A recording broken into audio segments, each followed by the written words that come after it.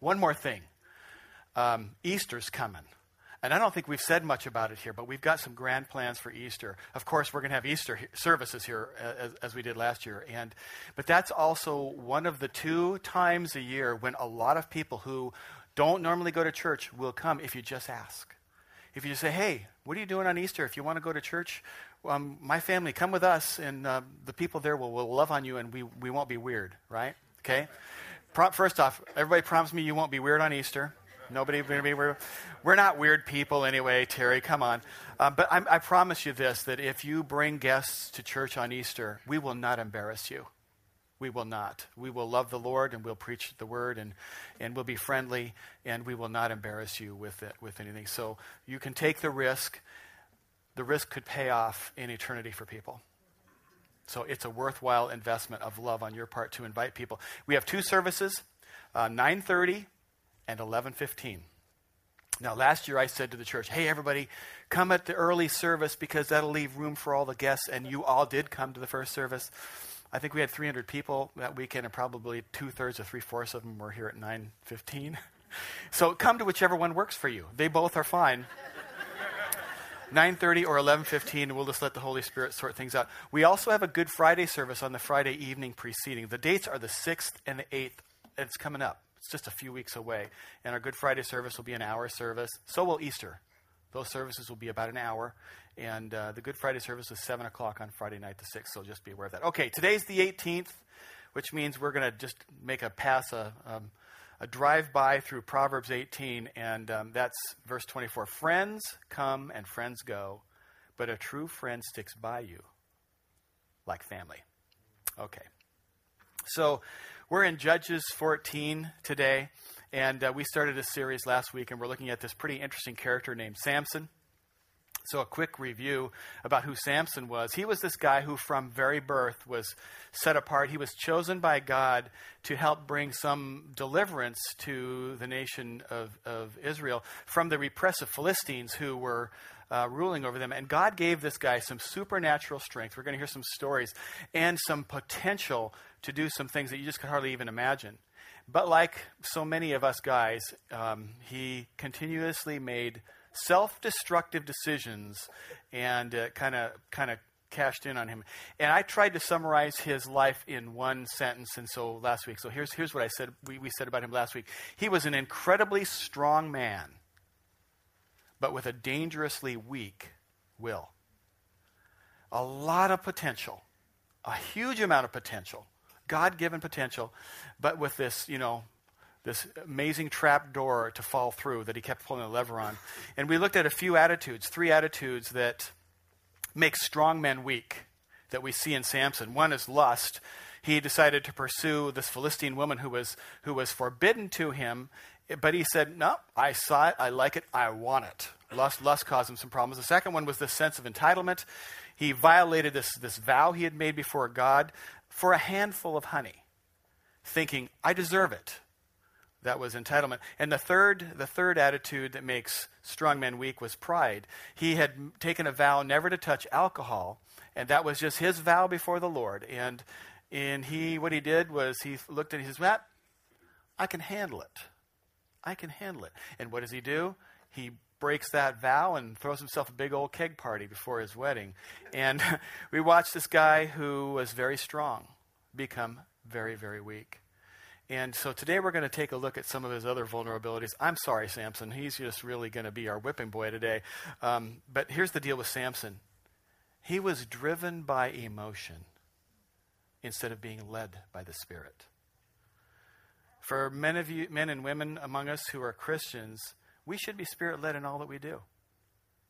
And instead, we're often driven by our emotions. So the challenge for us, and this is going to come across in this message in this series, it's a little bit going to come across as masculine because I got this really man's man.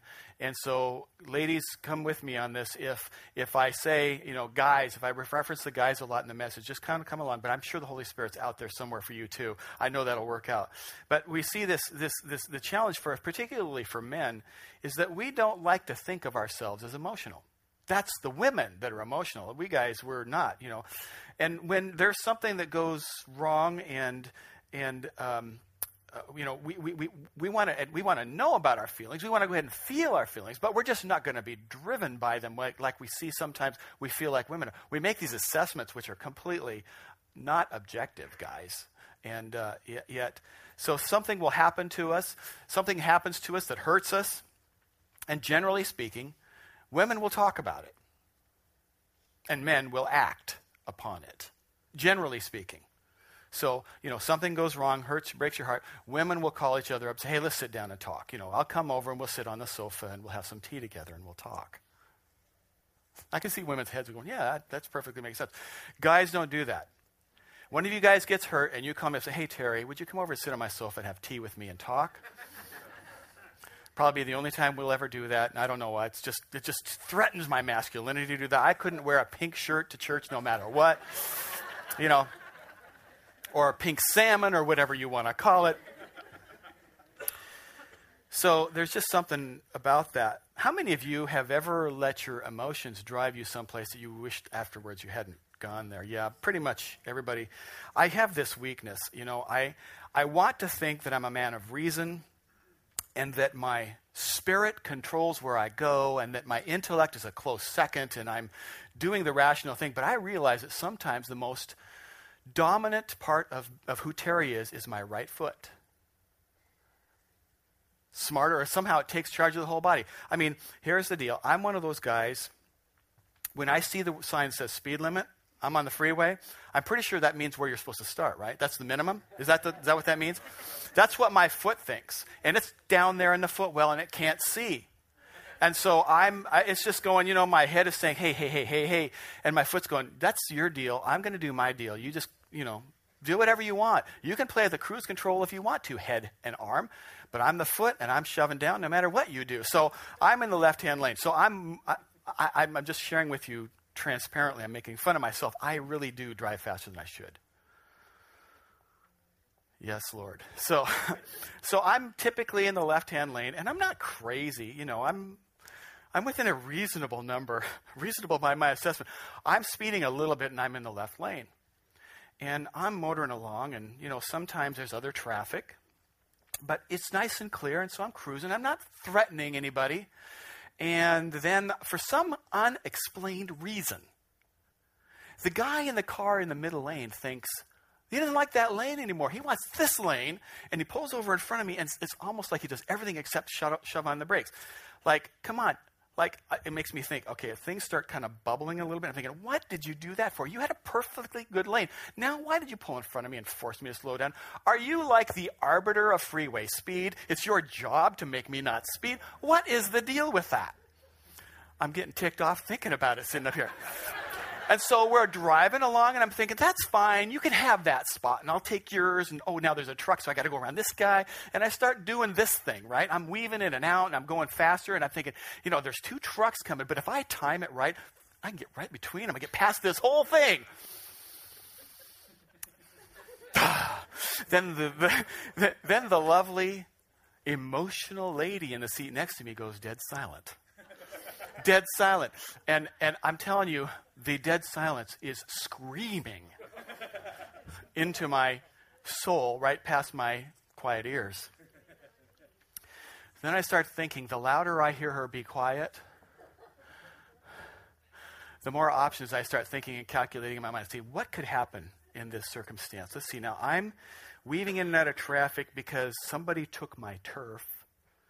It's their turf too. They paid taxes. It's actually, anyway, whatever. I'm reasoning in my mind, okay, one option is they could learn their lesson after they realize how upset they made me and never do that again. What are the chances of that happening, right?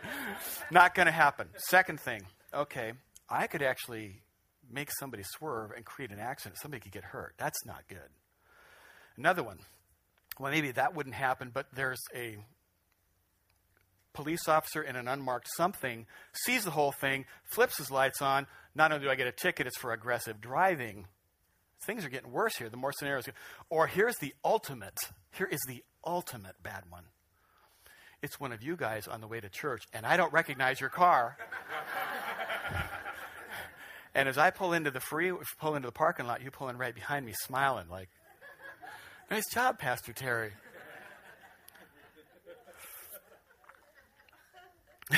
And something about the Holy Spirit starts saying, there's another option here, Terry. You could just grow up. You could just grow up. And eventually my emotions resolve somewhere in there, and I realized that the grow up option, that's the one that was Spirit-led. Yet I've gone through this whole scenario. I know none of you have ever have anything like that. Maybe it's not the freeway. But as a guy, we often act and do the ungodly thing rather than being led by the Spirit. I want to do what's right, but I often end up being led by my emotions. Maybe at home, you get home from work, and what you want to do is you want to spend some time with the kids, but emotionally, from whatever, you're fried, and you just decide, I'm going to give myself a few minutes, and down you sit with the clicker, and pretty soon the night goes by, and you've never spent any time with your kids, and you don't do what it is that you really wanted to do. Or maybe you say something or you do something really stupid, and you realize you ought to apologize to somebody, but your pride won't let you apologize. You're emotion-driven and not Spirit-led. Or maybe somebody does something and you explode in anger. It doesn't fix anything. And you end up like Paul in Romans 7, where he says, the things that I should do, I don't do. And the things that I shouldn't do, I do. I don't get that. And the reason is because we're emotion-driven. That's why Paul, that's what he said in Galatians 5, 16 and 17. So I say, live by the Spirit. We're to be Spirit-led. And when we're Spirit-led, what will we not do? And you will not gratify the desires of the sinful nature. For the sinful nature desires what is contrary to the Spirit, and the Spirit what is contrary to the sinful nature. They're in conflict with each other, so that you do not do what you want. And the problem for Samson and for a lot of us guys is that he was emotion-driven and not Spirit-led. You can see this play out in Samson's life. Here's a quick catch-up if you weren't here last week. Samson pursued this woman who worships a false god. And so she was a Philistine woman and was therefore forbidden to him. And he says basically, I don't care what my dad says. I don't care what my God says. I saw this chickadee. She's pretty special, and I want her.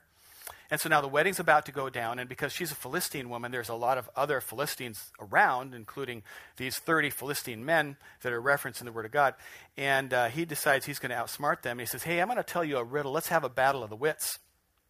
And in fact, everybody knows that men have to compete all the time. So now he's competing versus these 30 guys. And he says, let's put a wager on it. And so they wager 30 outfits of clothing and some linens and so forth. And the deal is, he says he's going to tell them this.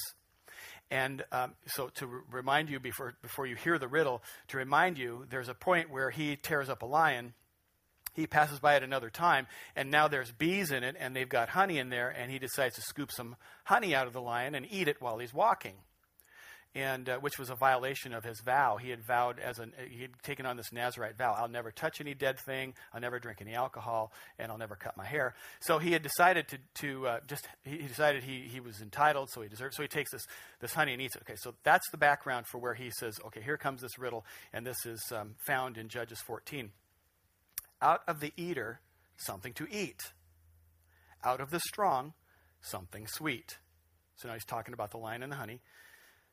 For 3 days, they could not give him the answer. Now, they're ticked off. These 30 Philistines are ticked off because they can't figure out what is he possibly talking about. What's the deal with his riddle?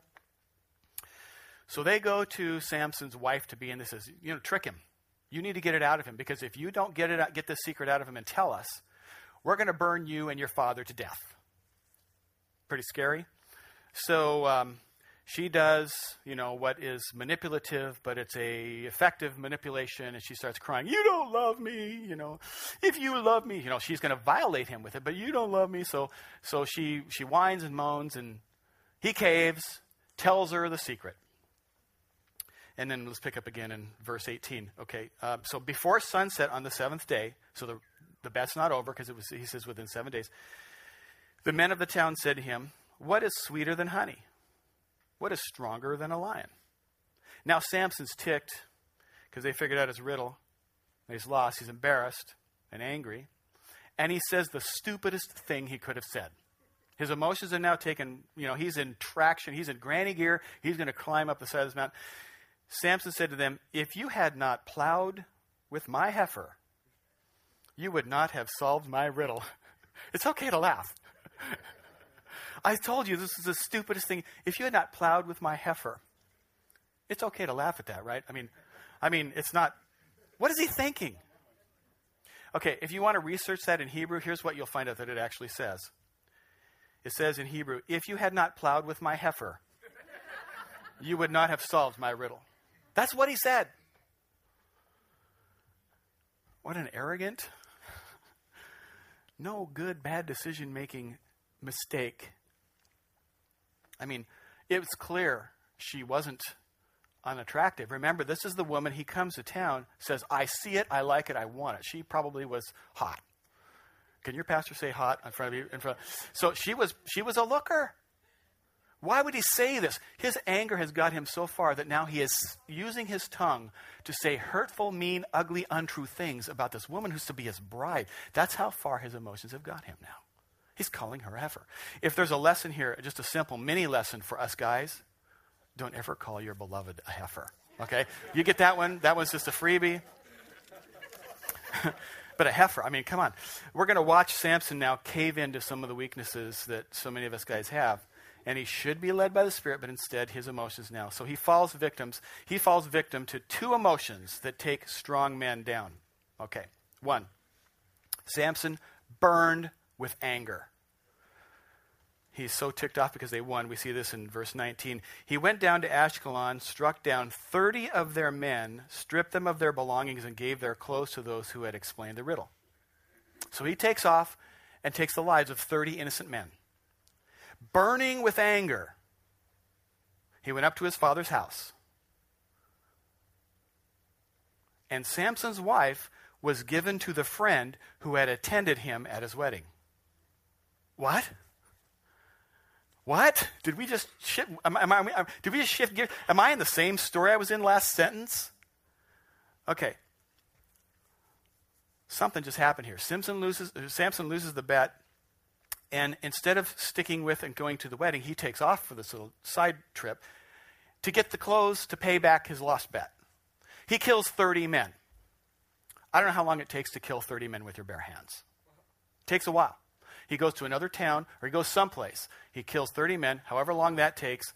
Now, I guess when you're going to use their clothes to pay off a bet, you try not to mess up the clothes. So I don't know how he kills the guys. He gets the clothes. He's got to carry them. This all takes time. And he goes, and he's not at the wedding.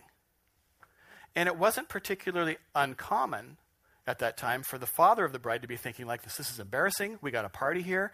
The food's all ready to go. My daughter is standing back here. He called her a heifer and she's not. And all these things are going on. But it wasn't uncommon in a circumstance like that where there was a wedding that was to occur. If the groom didn't show up, it was the father's right to say, okay, I'm going to give my daughter to another man. In this case, it was the best man. The saga continues. Samson's not there. Okay, my daughter doesn't deserve this. You can have her. So another guy marries her. Samson shows up. Imagine now, Samson the hothead shows up with the 30 outfits to pay off the bet, and he's already angry. Now he shows up at the wedding, and his bride-to-be has married someone else. The guy that was mad before, look out. So what does Samson do? Not spirit-led. What he does, he goes and catches a bunch of foxes. 150 pairs of foxes. That's mind-boggling, right?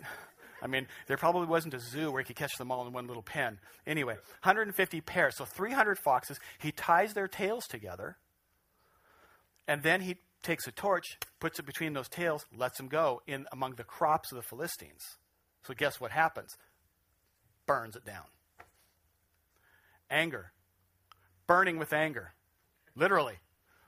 He's burning with anger, and a whole lot of people now are paying the price for this guy's burning anger. He's not solving anything. The more he does to fix his anger, the more anger he creates and generates in himself. It's just a cascading problem. It goes on and on. Now, the Philistines are ticked. Rightly so. He's destroyed their livelihood. He's burned up all their crops. What do the Philistines do? They burn to death the bride and her father. This thing just gets worse and worse and worse. The more emotional he gets, worse we get. And for many of us guys, anger is our default emotion. Here's what I mean by that, just to give you an example. It's not true in all cases, but in a lot of cases, anger is our default emotion. You're walking along and you are barefoot and you kick a chair and stub your toe. What's a woman do? She sits down, nurses the toe, says, I love you, toe, I didn't mean it. What's a guy do? And then he kicks it again. That's what a guy does. What did Samson have to be so angry about? I mean, come on. Why did he was the guy who pursued the wrong woman. He decided to marry her. He rejected godly counsel. He taunted the Philistines. He's the guy who knew the secret. He's the guy who told the secret. He's the guy who left the altar to go and kill all these guys. I mean, he's mad at the world, but really, he's in the world that he created by a series of bad decisions of his own. And that's where a lot of men end up living. You know, we get angry at the world or, in reality, sometimes we really ought to be instead angry at ourselves. You know, it could be anything. I hate my job. I hate my boss. And sometimes it's just we take with ourselves to our employer an attitude that makes us so unpromotable that we just create this environment and it just kind of just chews into us from the side. Or we say to ourselves, my wife doesn't meet my physical needs, yet we've not met their emotional needs for months and months and months. And we ought to be held accountable for that. Or we say, I can't believe God has me here in this place in my life. I shouldn't be going through this. And sometimes that place is the place that we've put ourselves because of our own bad decisions, but we're blaming God. A lot of us have been there, probably most of us, driven by anger instead of by the Spirit. And I'm just hopeful that there will be among us here today some men who are just strong of character enough that down in their heart they can hear these words and think about this. And maybe there will be some apologies where they'll look their children in the eye and say, hey, kids, I don't think I've always treated you like I should. Sometimes I've been a little bit hard and I've yelled instead of listening, and I'm sorry. Or men who maybe would say to some wives, honey, I've taken my frustrations out on you. I'm sorry. Not, I've had tough times, no excuses, but I've not treated you with the kind of respect and love. I've been more emotional-led than spirit-led, and I wish it was different, and I want to be different. Now, ladies, if you hear something like that, you're not going to be some kind of, jerk and say, yeah, you'll never amount. No, you're never going to do that. You're going to think this, that whenever your man moves towards you in humility, you embrace that. Ladies, you just got to embrace that. You love them up towards God. You never tear them down. Love your man towards God. Love him up towards God. And, the thing is that if you tear him down, he'll just take his ball and go home. That's what guys do. If you can't help him win, he's doing something that takes courage to do, and you want to help him do that. So he'll fall victim to two emotions. The first one was that he burned with anger. The second is that Samson was filled with pride. And now remember, he was able to do what he did only because of the strength, the supernatural strength that God gave him. Okay, verse 15, chapter 15, verse 15. Finding a fresh jawbone of a donkey, he grabbed it and struck down 1,000 men. Okay, how arrogant and prideful is that? It's like, okay, this is the UFC on steroids. This is Jackie Chan, John Wayne, and Bruce Lee all crammed together. One guy versus 1,000. And Chuck Norris was in that too. I can see you guys don't know who Bruce Lee is? Okay, all right. I was going to say, turn in your man cards, every one of you, if you don't know who Bruce Lee is. So he takes off doing this, and all of the credit for his capability. Come on, 1 versus 1,000. It's got to all. This is completely the only way you could do that is God. Okay. There's some theological questions there that I'm not going to explore, but the point is, this is not the flesh and blood capability of any man. Verse 16. Then Samson said, "With a donkey's jawbone, I have made donkeys of them. With a donkey's jawbone, I have killed 1,000 men." And this is a raw, direct case of the absolute worst kind of pride. He takes personal credit for something that was God's doing. that power. He takes personal credit for some gift, some capability that the Lord put into him. And I don't know why it is why so many guys, me too, battle with pride. I mean, we go, look at me, look what I did. Do you like what I did? Do you see me now? Can you hear me now? Can you see me now? I mean, we want you to approve of us. Do I impress you? Am I strong? You really do think I'm great, I mean, we think of that, and that here's the deal with pride like that. Pride is almost always born from insecurity. And when we don't know who we are in Christ, pride is the emotion that will rise up first to take us down. Scripture says God opposes the proud, but gives grace to the humble. And it says that pride comes before a fall. Those are good warnings. And here's the deal. Pride comes out like this. Don't I have worth based upon what I've done? And the flip side of that is equally dangerous. Because people who are prideful, it's not just, hey, look at what I got done. It's, I'm not going to ask for help. I don't want you to see my weaknesses, and I don't want you to know. And that's a problem for a lot of men, because the deal is this. For most of us men, we want to be the central character in the story. We want to be the main guy. Because when we win, we're proud.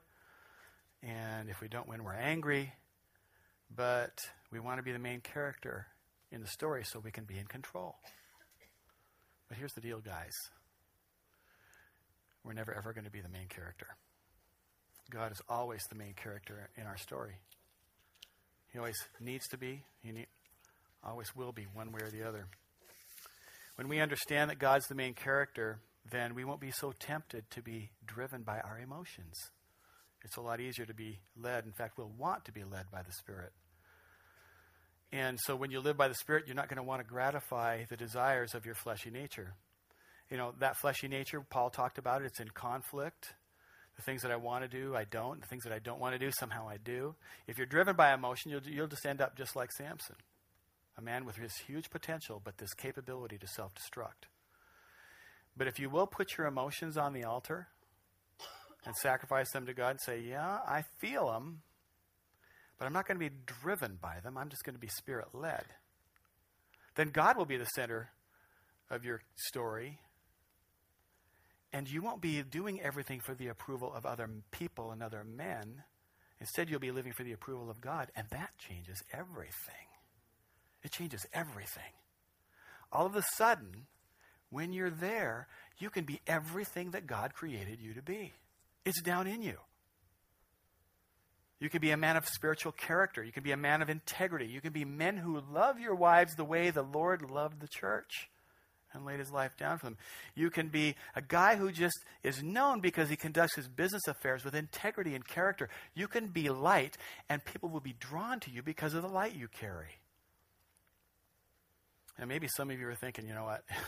Sounds really good, but I have really missed this. I've messed stuff up in my life. You wouldn't believe some of the stuff. And, I've got some things going on in my background and even in my today's, Terry, that if other people found out about would just, if that's you, I've got some great news for you. You're in need. And if you'll acknowledge your need before God, this could be one of the greatest days of your life. It could be one of the greatest moments. It could be a watershed change for your life when you would say, okay, I got all these problems. I need God. I need God. And if you let your need drive you to God, God will meet your deepest needs. Your deepest needs. That's powerful. That is powerful. Samson kills 1,000 guys. He's public enemy number one. He's alone in the desert. He's afraid. Okay, so here's where he is. Verses 18 and 19, he cried out to the Lord, "You have given your servant this great victory. Must I now die of thirst and fall into the hands of the uncircumcised, the unbelievers?" Then God opened up the hollow place in Lehi, which basically is the place of the miracle. And listen to this. And water came out of it. When Samson drank, his strength returned and he revived. Man, when you decide to return to God, he'll revive your strength. He will revive in you strength you never knew you had. And it's, by the way, not going to be your strength. It's going to be his strength. You'll come back to life. You can make a difference. You can be a leader. You can live righteously. You can do those things that we talked before. And when Samson turned to God, God returned his strength and he was revived. I want to say to you guys, you can be men of integrity. You can be men of character. You can be men who make a difference where you work. You can become an influencer rather than being influenced. And that influence will be godly. And the Lord will testify to your soul about his hopes for you. I want to read to you and over you, Psalm 121. For a couple of reasons, this has been in my crosshairs lately. One is that the women are looking at Psalm 121. It's wonderful. It's only 8 verses. I'm going to read it all to you. And when I say over you, I think these words are supernatural in their impact. It just will let them get into your soul. The second reason is that we were sitting with Lisa's father minutes before he died. And I watched my bride, something well up within her. And her father wouldn't talk about spiritual things much. And he was kind of a tough character in some ways, personality-wise. He had a strong personality. But there was a tenderness in those last days of availability. And I saw my wife do something courageous and loving, and that is say, Dad, I just need to read this scripture over you. And she read this, and it's powerful. And you don't have to wait till you're on your deathbed to let the power of this get in there, because it's good today. So I'm going to read this over you and then pray. I will lift up my eyes to the hills, from whence comes my help. My help comes from the Lord who made heaven and earth. He will not allow your foot to be moved. He who keeps you will not slumber. Behold, he who keeps Israel shall neither slumber nor sleep. The Lord is your keeper. The Lord is your shade and your right hand, at your right hand. The sun shall not strike you by day, nor the moon by night. The Lord shall preserve you from all evil. He shall preserve your soul. The Lord shall preserve your going out and your coming in from this time forth and even forevermore. Let's pray. Lord, I want to thank you, God, that we can learn so many of these lessons from Samson and not have to have the failures, but God, we got those in our life too. I want to thank you, Lord, that there is something of promise and potential, that this isn't so much about correcting us as releasing us today. This isn't so much about our failures as it is about our potential. This is more about Jeremiah 29:11. This isn't about our calamity, but it's about our future and our hope. I pray, Lord, for the things that you are saying to your sons this moment would begin to build up, Lord, and take life. I pray, Lord, that they would become released in their lives, full of life. They would become fruit in their path and a blessing in their soul. In Jesus' name.